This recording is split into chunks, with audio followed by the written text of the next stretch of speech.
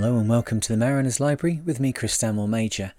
In this episode we're continuing the book The Romantic Challenge by Sir Francis Chichester. This is part 21 of the reading and we're continuing chapter 9.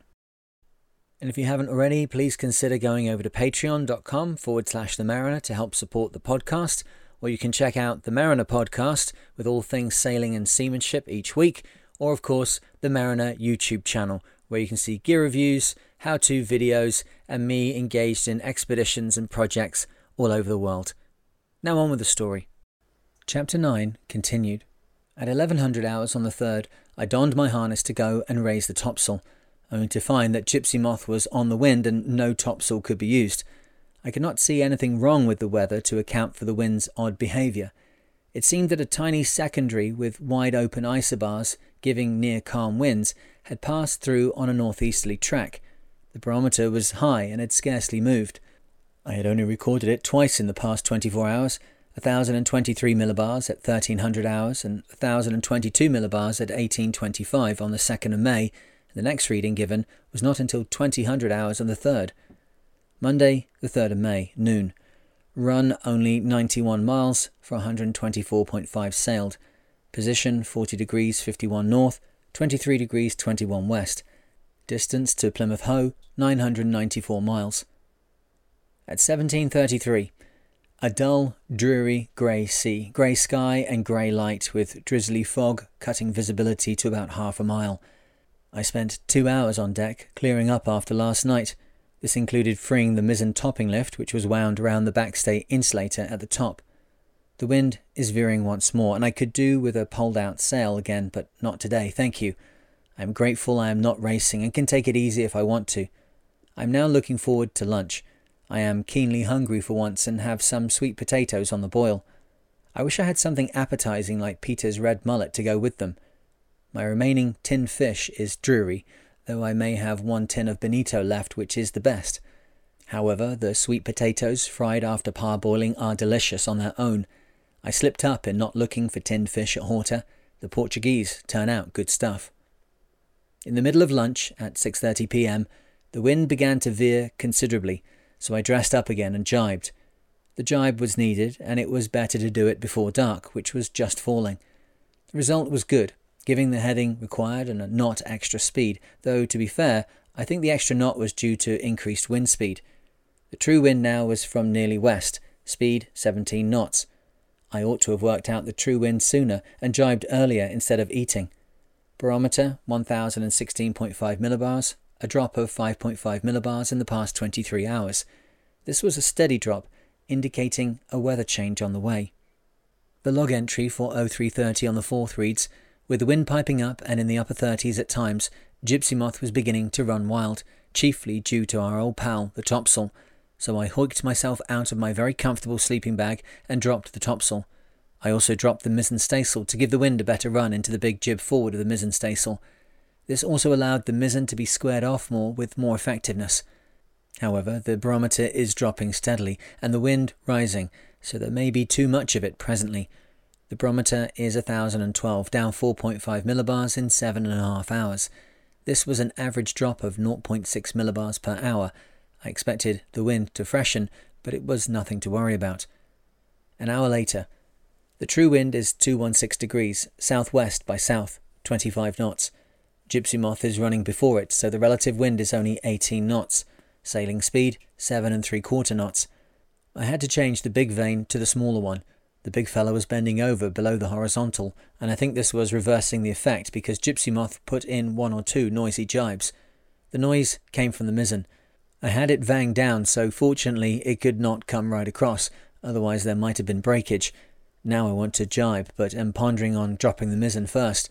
The barometer has dropped a millibar in half an hour, although the wind is not very much yet, the sea is getting up and the riding is pretty rough. I think it would be much easier for the self-steering gear without the mizzen. A nuisance because it is a cow to muzzle that mizzen. 0550. Dropped and furled the mizzen, quite easily in spite of my criticism of it. Gypsy Moth is under good control now, though rolling uncomfortably. 2 or 3 seas boiled over onto the stern, but I hope they go with a front passing through. I hope the Met setup is much like last night, and that the weather will ease presently in the same way. but I don't really believe it will because the barometer is now dropping pretty fast. 1.5 millibars in 56 minutes speaks to me of a gale or worse. Anyway, it is daylight and the sun shone for a minute or two, which was cheering, but it looks pretty grey and murky now. I had one small casualty in the night's operation. I lost my favourite little torch. It slipped out of my mouth while I was changing the wind vanes. It was most valuable for such jobs, enabling me to see the blacked out side of the vane while using both hands to fasten it. Now I think some soup before something else cries out to be dealt with. This is the third night out of 4 since leaving Horta that I have been done out of most of my sleep. There's a big sea just come aboard. I suppose I must now fit a washboard or 2 in the companion. I don't want a sea down below. 08:30. I was having a ziz after a bowl of pea soup and was woken by a squall. The wind speed instrument showed over 40 knots, which with Gypsy Moth's 10 plus knots, I had the log on the double scale which only reads to 10 knots, meant Gypsy Moth was bouncing along with a wind of at least 50 knots. The rigging had a relentless tone, not a screech or a scream, but a tone sounding powerful and irresistible. The important point for me was that Gypsy Moth was going too fast in a rough sea, slewing, twisting and rolling. I had to act or breakages would occur. I felt awful, roused out after what seemed only minutes of sleep. I felt weary to the marrow. However, that big jib had to come down. It turned out an easy job. The jib made a shattering, ear-hurting din as I lowered it, but din wasn't going to hurt as long as the jib didn't flog itself into pieces. The foot and bunt of the sail went into the sea, and I hoped Gypsy Moth wouldn't overlay it with the keel as she bored and heeled when a wave pushed the stem.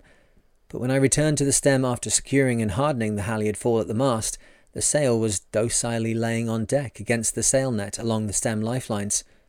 A wave must have obligingly dumped it there for me. I didn't even get splashed until I returned to the cockpit after bagging the sail and stowing it in the forepeak, when a wave washed my legs. I think and hope it was only a squall causing the huroosh, but the barometer had just dropped 3.5 millibars in the past 2.5 hours, 1.4 millibars per hour. I have only 3 more actions left for me now that I can think of at the moment. 1. Reef the remaining sail, the main staysail. I had a row of reefing eyes added to it for just that purpose. 2. Set the storm jib, which is about half the size of the reefed staysail but needs 2 blocks for sheeting inboard. Or 3. A smaller vane. My 2 vane is doing excellently at present, and I hope it will be all right. As far as the foresail is concerned, I have to have something forward, whatever is blowing, otherwise Gypsy Moth won't steer downwind, but broaches and lies broadside on to the waves, which is a bad position. The true wind now is 241 degrees, 48 knots. Well, breakfast seems a good idea. Thank heaven I'm not feeling seasick. I think I will skip my exercises this morning though. I feel weary, and I did have a lot of exercise in the past 9 hours, even if the wrong sort. 11:55. Barometer 1002.3, down 1.6 millibars in 1 hour and 26 minutes. True wind 245 degrees, 45 knots. Gypsy Moth is sailing at 8 knots under the one sail, the main staysail. A lot of spray is flying along horizontally with sundry swishes of water into the cockpit. I fear this is getting worse, and I am debating whether to rig the storm jib. 14:45. I dropped the main staysail after rigging the storm jib, which required quite a lot of jobs doing for it, such as finding a shackle for its tack and shifting the mizzen staysail vang to make way for a snatch block to lead the storm jib sheet along the deck to the cockpit. It was blowing hard and raining hard, and there were batches of big seas which made it all rather a long job. In the end, it did not seem to have slowed down the speed at all. I noticed 9 knots on the dial just now, but I suppose it might have been worse if I had left the bigger staysail, because the wind is now gusting up over 57 knots. My next worry is the wind vane. Will it hold out, or ought I to change it for yet a smaller one? I have an RT session due tonight, and I noticed that the mizzen topping lift is around the top insulator on the backstay aerial again. As the mizzen is down and furled on the boom, the topping lift is holding the boom, and I shall be unable to free the backstay unless I drop the boom right onto the deck. A snorter sea has just filled the cockpit and the water is pouring into the cabin under the washboard, but there is nothing I can do about it for the moment. The drains in the cockpit are small and the cockpit big. I think the drain is blocked or partially so. I suppose I had better don my armour again and go and bail it out. What a chore and a bore. Later. Okay, it is drained off. The duck boards are jammed above the floor with general confusion of sheets, etc., but that can soon be cleared up. I'm for a wee snooze. 1742. The wind vane bust in two, and hell was let loose as Gypsy Moth headed across the wind. I put on my stormwear at once and hunted for another vane. I got the old vane disentangled and off, but needed to turn downwind to fit another one. I could not get Gypsy Moth to point downwind using fixed tiller lines. In the end, I fixed it. All I worry about at present is that I was thrown across the cockpit and landed on my kidney against a wooden edge. It hurt like hell, although I rubbed it well with arnica. Having only one kidney, I am concerned. If that one is bust, I shall be poorly placed in an hour or two's time. I figured that if the kidney had been bust, the body might not be affected for several hours, though I would have had it when the blow occurred. For 4 hours I waited fearfully, and then joy surged back that I had escaped. Other troubles dwindled by comparison. It continued horribly painful whenever I made the slightest movement. The cabin is getting into a rubbish heap as waves throw the boat one side to the other and anything loose flies through the air. Water is coming over the floor and I must bail some out. I let the mizzen down to the stern deck to try and free the topping lift, but it was quite impossible because of the wind. One good thing, the barometer, which dropped 2 millibars between 11:55 a.m. and 2 p.m, has practically stopped dropping since then.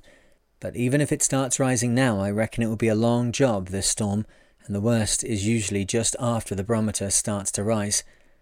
What I do not understand is having all this dirt with such a high barometer, which I consider 1,000 millibars to be. The true wind was 278 degrees, 57 knots, and Gypsy Moth was doing 9 knots downwind. The rough DR since noon yesterday was 200 miles, less, say, 10%, which equals 180 miles in a direction of 45 degrees, which placed Gypsy Moth at 43 degrees north, 23.5 degrees west. The sea was an impressive sight. The flying spray from the whipped-off wave crests made a carpet 6 to 10 feet deep, covering the ocean as far as one could see, like a layer of ragged sea mist. 2026. The barometer has gone up, 0.5 millibars in the past 2 3/4 hours. It is hellish on deck. I did several jobs, rigged a snatch block to port for the storm jib sheet, and this enabled me to bring the clew of the storm jib nearer midships, which would decrease the speed a little. I was hit just then by a tin can flying from one side of the boat to the other. Also, I slacked away the boom of the main staysail because its topping lift was chafing against one of the storm jib sheets. I rigged a light in the port shrouds, but I doubt if it will be any good on a night like this. I doubt if visibility is more than half a mile. Below, I bailed out 4 bucketfuls of oily water under the cabin sole. I don't think there is any more I can do, and so I shall turn in. It's a good thing to get some rest if possible, so as to have some ginger in case of emergency. I've not seen the wind indicator go over 60 knots, but there are some very hefty gusts. The next narrative log entry in the main log was not until the 9th of May, 5 days later, an hour before midnight. The 2026 entry in my log of the 4th of May was also the last entry in the navigation section until 0640 the next morning, the 5th, when I noted the rough position for me putting out an SOS. But that was only half a line of figures. It was not until 1500 hours on the 5th of May that I again wrote log narrative, and then it was in a notebook, which I could use whilst lying in my bunk. Exactly what happened and when is hazy in my mind. For one thing, my sense of time went completely haywire. It seemed an age between some of the events, which later proved to be only hours. Before midnight, I was lying on my back on my bunk, tensely braced against the starboard side next to the engine casing. Presently, I slept. I was woken when Gypsy Moth was struck by a wild wave which nearly threw me out of the bunk. I lay still for a few seconds and then decided that the lee board would not keep me from being thrown out. I must get out and fasten a rope somehow from above to underneath the bunk. I just got out to do this when the first big knockdown occurred. I felt the boat start to hurtle, grabbed the handhold and held on like a fanatic. Stuff from the galley shelves flew across the cabin to the chart table. I thought, Christ, what luck! 30 seconds earlier I would have been still in the bunk and thrown across the cabin over the engine casing. I left things where they landed. It wasn't any good putting them back. I fixed a rope from the handhold above to the lug near the head of the bed. Also, I unfastened the galley belt and anchored it to the handhold further aft. I got back into the bunk and lay trying to sleep, but I was too tense. I don't know how long it was before I decided the speed was dangerously fast. The speedometer read 12 knots at times, with only the little storm jib set. Gypsy Moth was taking a terrific pounding. I thought I must be using the wrong tactics in running downwind. Every yacht behaves differently in a storm. Maybe I ought to head her into the wind to take the way off her. I got out to go and lash the helm down a lee, and as I stood beside my bunk putting on hard weather clothes, Gypsy Moth was thrown again. As I began to leave the floor, I grabbed the rope or strap and hung on with all my strength. God, I thought, this is no good. I felt desperate. What can I do? This knockdown was more violent than the first. I expected it to be. I went into the cockpit, disengaged the wind vane, and lashed the helm hard down to a winch at the lee side of the cockpit. Gypsy Moth refused to head up to wind and would only lie beam on to the wind and seas, and she was still doing 4 or 5 knots. I told myself it was better not to go forward and drop the storm jib, that I might need it to control the boat. The truth was, I shirked going forward to work the foredeck. Violent seas were breaking across. I was not sure what was best to do and, just out of my bunk, took the easiest course. I decided to leave her as she was until daylight. I went below and lay on my bunk in oilskin trousers and sea boots. Suddenly I had a premonition. The seas were now far worse. Anything could happen, and it was only a matter of how long before it did. That rope and strap would never hold me in with a worse knockdown. I was lying there like a trapped animal. God, how weary I was. What could I do? I got out to put on my life harness and hook it to the steel beam above the bunk. It might keep me from being thrown more than 2 or 3 feet. I was scarcely on my feet before the third and biggest knockdown occurred. I was aware of terrific forces and had a lonely feeling as if I had been hurled into space, lost to the world, a feeling I have known in earthquakes. I was pinned against the cabin roof, looking down, as if from a dreamlike height, at the frames in the bilge, stripped of all the floorboards. My back was against the roof and my thigh against the mizzen mast where it passes through. I was lying on the cabin roof and the boat was above me. I had a spasm of fear that it was going to fall on top of me. Then I was only curious to know what was going to happen. I had flashing images of the mast torn off and tearing open the deck to let the boat go down like lead. I was tumbling from the ceiling. I was seeing badly. I remember putting up my hand and noting that my spectacles had been knocked half off.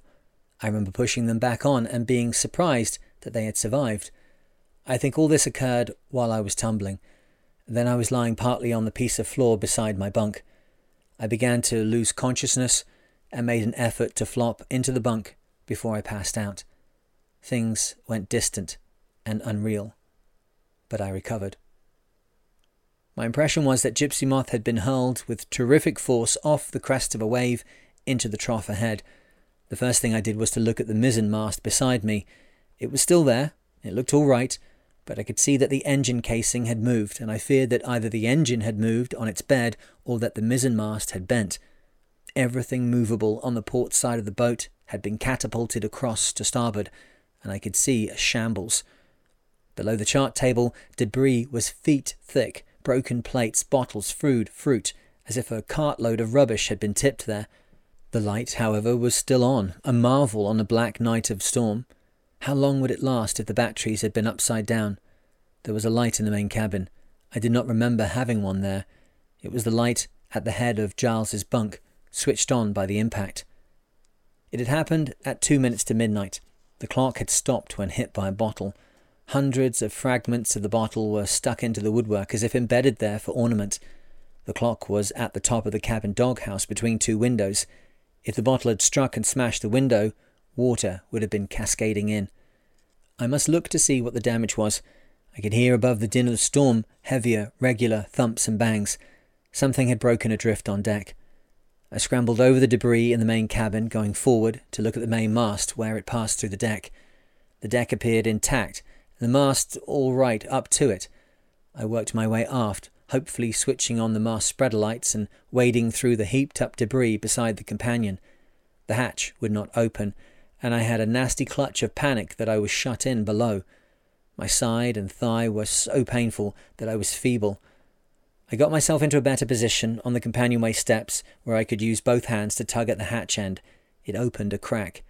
I worked it open, but still feared that I could not get out.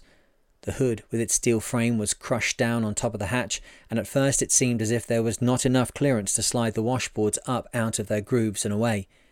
It was only fear. I worked the top board up and free, and it was easier to get the second one out of its grooves, making a gap big enough to squeeze through.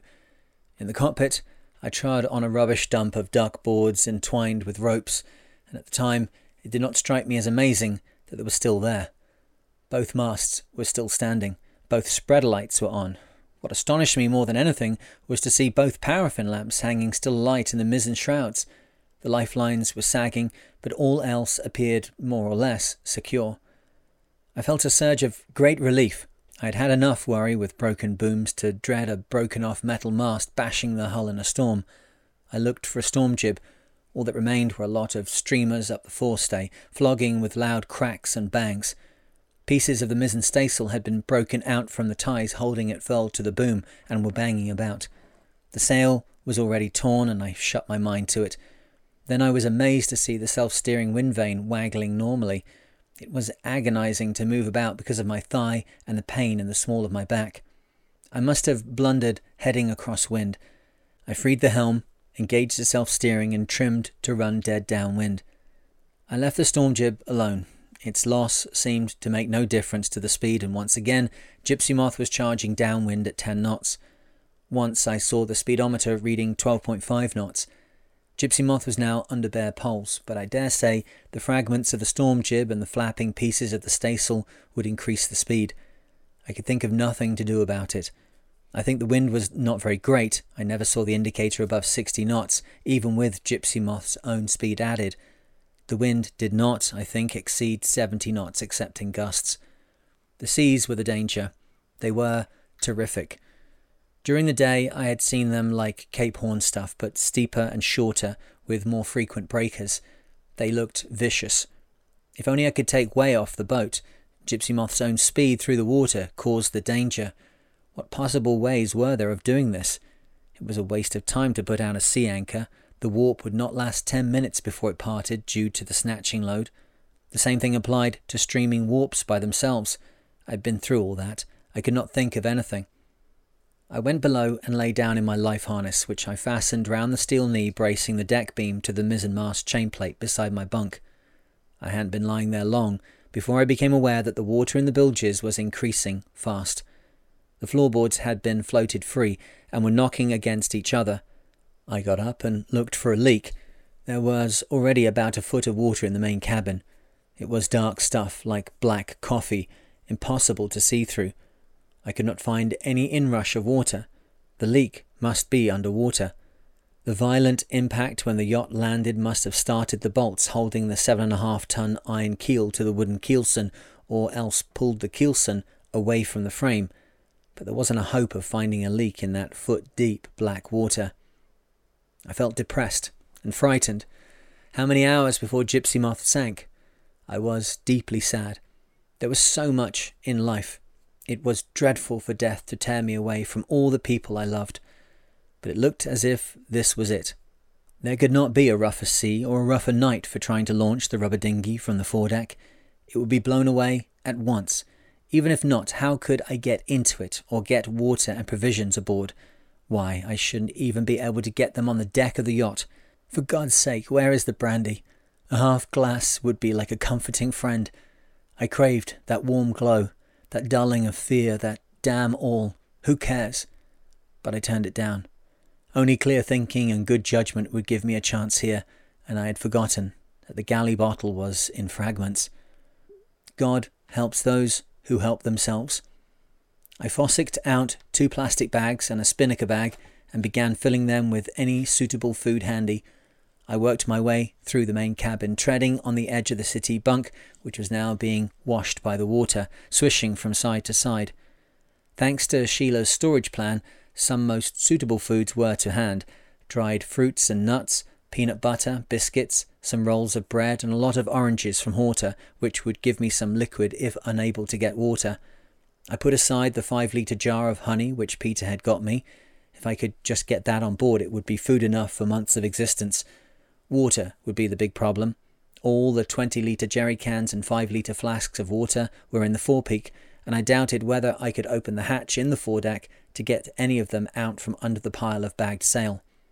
There was nothing to be done about that before leaving the ship. After the big knockdown, I thought it'd be safer to lie on the floor between my bunk and the engine casing instead of in the bunk.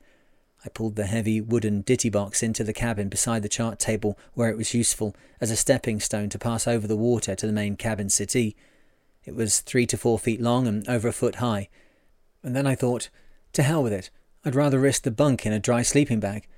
I looked round for somewhere to put the food bags, but there was nowhere dry now except my bunk. I regretted having moved the ditty box. I could have piled them on top of it. I piled them instead on the floor beside my bunk. They got wet inside, which I think may have been due to condensation. Am I being stupid not putting out an SOS? I hate asking for help, and it was a ridiculous thing to do. How could any ship rescue me in this stuff? In any case, I had been running before the storm for several hundred miles without a fix, and couldn't give an accurate enough position for any ship to find me. On the other hand, if I did get into the dinghy, the 400 miles to the nearest land, Portugal, would be a long drift without a sail, and I might have no water.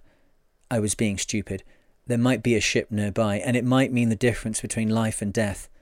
I went over to the set, and to my surprise it was working. I could hear quite well through the receiver, but when I used the transmitter to put out the SOS, the meter indicated no signal passing through the aerial. The mizzen topping lift was twisted round the top insulator on the backstay aerial again. I could think of nothing else I could do. I reckoned this was one of the tightest jams I'd been in. I was dead beat with sheer fatigue, fear, tension and depression. Only a sleep could give me a chance to clear my brain, to think up something to save me. I looked at the water level. I reckoned I had several hours before it reached the level of my bunk. I decided to sleep. To hell with it all. I flopped into my bunk, fell into a deep sleep, and did not stir for 2 or 3 hours. Well, that's all for today. I hope you're enjoying the story so far. The next instalment will be available in the Mariner's Library shortly. And remember, of course, you've got all the content over on YouTube and the Mariner podcast, and of course Patreon at patreon.com/The Mariner. But for now, wherever you are and whatever you're doing, I hope that you are safe and sound, and I look forward to speaking to you in the next one. Cheers.